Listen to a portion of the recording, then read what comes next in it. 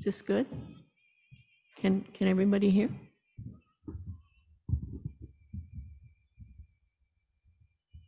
Is that better? Okay. Let's pray. Father, I pray that my words might be used by you, that your word will be glorified. In Jesus' name, amen. So we're in the season of Epiphany now, God revealing himself. But my story starts back in Christmas, so it's kind of doing two seasons at once, because I wanted to look at Joseph. I love Christmas, and so I have spent over 2 years of my life studying Luke 1 and 2, which focuses really on Mary a lot, but Joseph is there in almost every episode, kind of in the shadows as a supporting figure. Now, if we look in Matthew, we have much more about this remarkable man and the critical nature of Joseph's supporting role. So I want to nominate Joseph as the best supporting actor in the story, for his role of father of the young Jesus. I want to look at how Joseph's dream of pleasing God as a faithful Jew waiting for the Messiah was both challenged and fulfilled beyond his wildest expectations. My hope is that Joseph will inspire us to take joy in supporting roles that we are called to too. Okay. When the angel Gabriel addresses Mary in Luke 1, the first thing we learn about her is that she's betrothed to a man named Joseph of the house of David. You notice in the story it says, God said, I will make you a house, David. A house, the word in Hebrew for family is Bet Av, the house of the father. So a house can also be a dynasty. We do that in English too. Then when the angel appears to Joseph in Matthew 1:20, the angel addresses him as Joseph, son of David. Colleen read to us, I guess several weeks ago, a fascinating passage out of a book about Bible translators working with the tribe far away, who got very excited to hear the genealogy of Jesus that we skipped over in Matthew, I'm sorry. They got super excited about this. And this is the genealogy that goes through David. But wait a minute, am I missing something? Are we talking about the genealogy of Jesus or the genealogy of Joseph? Why insist on the genealogy of Joseph? Both Matthew and Luke insist that the conception of Jesus was by the Holy Spirit, not by a man. So why are we tracing his genealogy through Joseph, who was not his biological father? This is some insight from Ian Henderson. In a patriarchal society, patriarch means the rule of the father. The word for family is house of the father. When a child was born, there was no real scientific way to know who the father was, but the father of the family would recognize and name the child, and that child would enter the family legally. In a sense, every child, biologically related or not, entered the family through this legal adoption. Legal adoption for non-biological children was equally binding. Therefore, we have an example of Julius Caesar adopted Octavian, whom everyone knew was not his biological son, but he was deemed the rightful heir, and he was even called Son of God. When Joseph names Jesus and adopts him as his son, in Jewish thinking, Jesus was of the house of David. But I'm wondering, too, if there wasn't also a way in which claiming a genealogy also meant knowing the stories of one's ancestors and learning from their path. Keeping the covenant made to them, we must learn from the good and bad of our ancestors. And the Bible doesn't hide the bad, by the way. Moreover, through faith, even we Gentiles can enter the covenant and be called children of Abraham. When we put our faith in Jesus, he adopts us into his family. Now, in the first century, Jewish boys and girls dreamed of the coming of the Messiah, of one day seeing God's special, chosen deliverer. But if you could trace your genealogy directly to King David, you might dream of being the Messiah, or of his coming from your own family.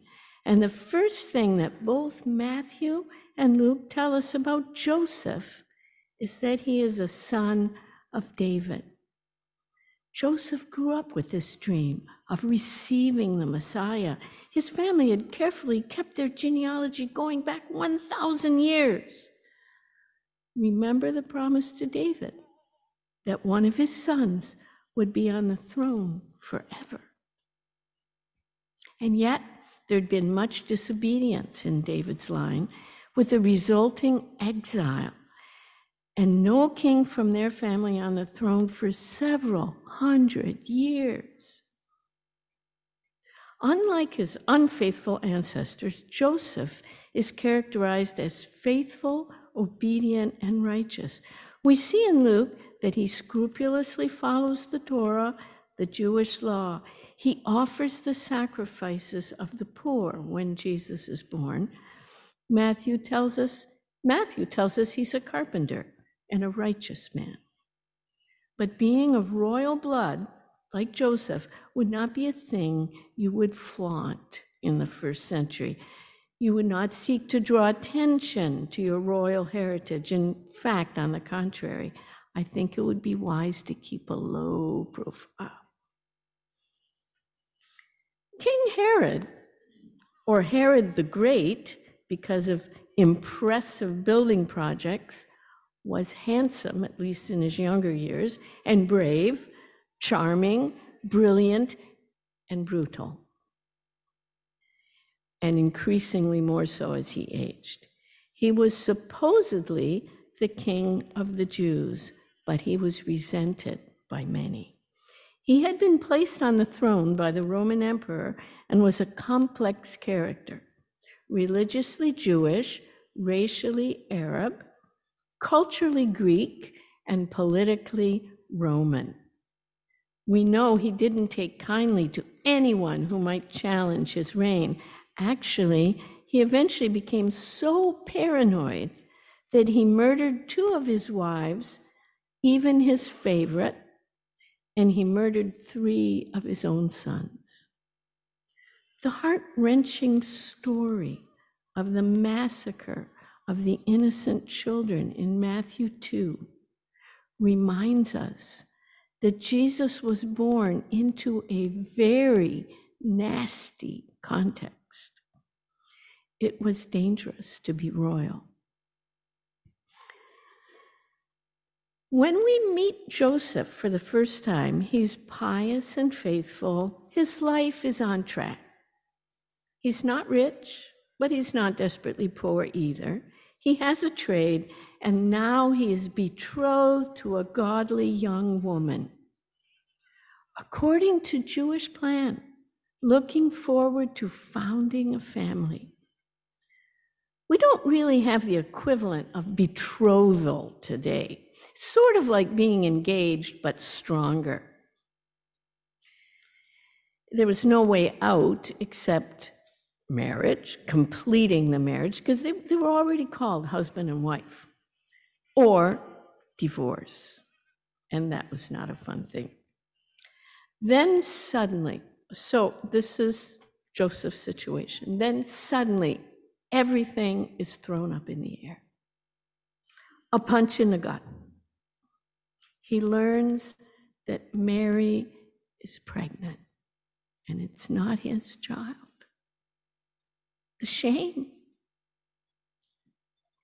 the insult to his manhood, the sense of betrayal, of hurt, of anger, all these feelings could have been churning in Joseph as he went to bed that night.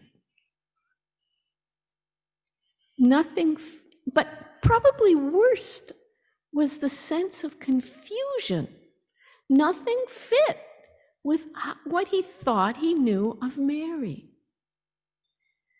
In Matthew 1:19 we read, because Joseph, her husband, was a righteous man and did not want to expose her to public disgrace, he had in mind to divorce her quietly.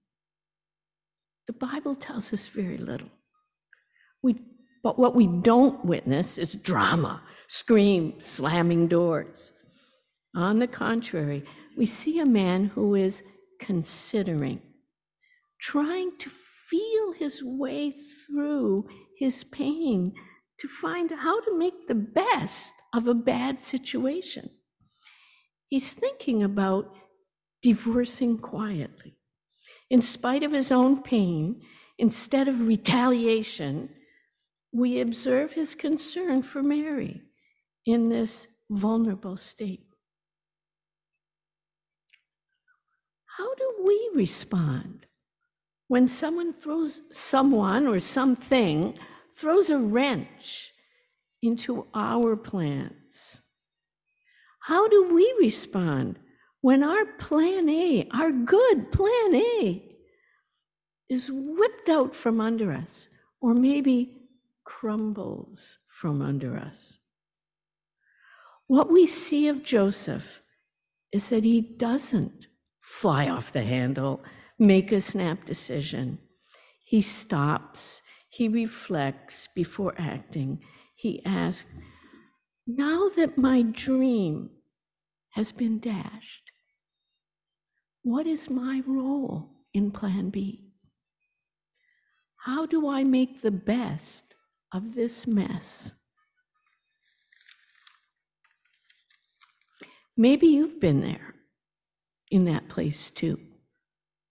I remember having spent all my energy to save my marriage and still finding myself in divorce proceedings, asking God, what does a godly divorcee look like? Then, in his darkest night, God answers Joseph. As he considered this, an angel of the Lord appeared to him in a dream. Joseph, son of David, the angel said, do not be afraid to take Mary as your wife, for the child within her was conceived by the Holy Spirit, and she will have a son, and you are to name him Jesus, for he will save his people from their sins. Then what the angel tells him changes everything. God's plan B is even more wonderful than Joseph's plan A. He will make Mary his wife after all. She is everything he thought she was and more. The child she is carrying is miraculous. He is the Messiah, the anointed one they've all been waiting for. He, Joseph, will name the child. will recognize him as the legitimate son of his Bet Av, his family. He, Joseph, will be the Abba, the Papa, the father who will raise the Messiah in his own home. The intense shame of yesterday has been transformed into the incomprehensible honor of today.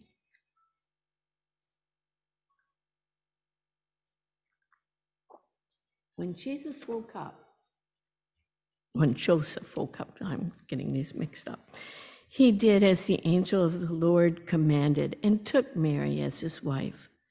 But he did not have sexual relations with her until her son was born. And Joseph named him Jesus, Yeshua, the deliverer.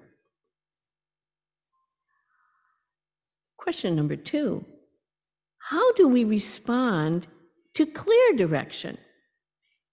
In confusion, Joseph doesn't act rashly, but when the message is clear, he acts decisively and immediately. This will be his way of functioning for the commands he receives in the next 3 dreams. I kept thinking all week about, I want to say Jacob, it's not Jacob, Jacques' message last week where he was linking obedience and love and obedience. And I think Joseph responds so immediately because the love is already there. Joseph will bring Mary with him to Bethlehem for the census. The child will be born in Bethlehem, the city of David, according to the prophecies. But there will be bumps on the road. Joseph may be tempted to feel like a second-rate provider when he can't find proper lodging the night Mary gives birth. But then they have visitors, shepherds excitingly telling them that about the angels announcing the Messiah, reminding Joseph that he's right there in the heart of God's plan. It appears that Joseph eventually does find a house in Bethlehem, because when the wise men arrive, probably months later, maybe a year later, or maybe 2 years later, they entered the house and saw the child with his mother Mary and bowed down and worshiped him. Then we read of Herod's cruel jealousy to murder innocent children 2 and under. It reminds us of Pharaoh's edict a millennia and a half earlier that had Hebrew boys thrown into the Nile, baby boys. Moses is saved, while so many others are killed. He will grow up to deliver his people from slavery. Young Jesus will also be spared Herod's wrath now, while other innocents die. But he too will grow up to save all the people by surrendering to an even more cruel death. We don't know if Joseph was present when the wise men came because he is not mentioned. But of course, he would have seen the gifts, and they will come in handy when he gets his next dream, probably that very night. The angel returns in a second dream. Get up, flee to Egypt with the child and his mother, the angel said. Stay there until I tell you to return, because Herod is going to search for the child to kill him. That night, Joseph left for Egypt with the child and Mary, his mother, and they stayed there until Herod's death. I like this picture. True to form, when Joseph gets instructions, he obeys immediately, wakes Mary, packs hastily, I can imagine the child kind of slumped over his shoulder as they leave in the night, like so many other refugees fleeing conflict. They will stay in Egypt until Herod dies, and the angel gives instructions to return to Israel. A final dream will direct Joseph to take his family back to Galilee and settle in Nazareth. Joseph's greatness is not in his royal blood, but in his heart of a servant, his faithful, loving obedience. He delights in becoming the servant of the project God has given to Mary, to give legal status to her son and guide the little family through a series of challenges to be the papa for Jesus. His life will be about providing for and protecting them, never seeking attention for himself. God calls all of us, men and women, to be servants of one another for his kingdom. None of us in the church have the starring role. All of us are supporting actors for the work of Jesus. As we play our role, he is glorified. Jesus, our Lord, is the ultimate servant. We all have dreams for our life that life seems to conspire to frustrate. Let us not despair, but rejoice like Joseph to find that supporting role, seek humility, and find honor in the plan God proposes for us. Let us rejoice that God has adopted us into his royal family, and that being a supporting actor in his plan B is far greater than being a star in our own plan A. In the name of the Father, and the Son, and the Holy Spirit.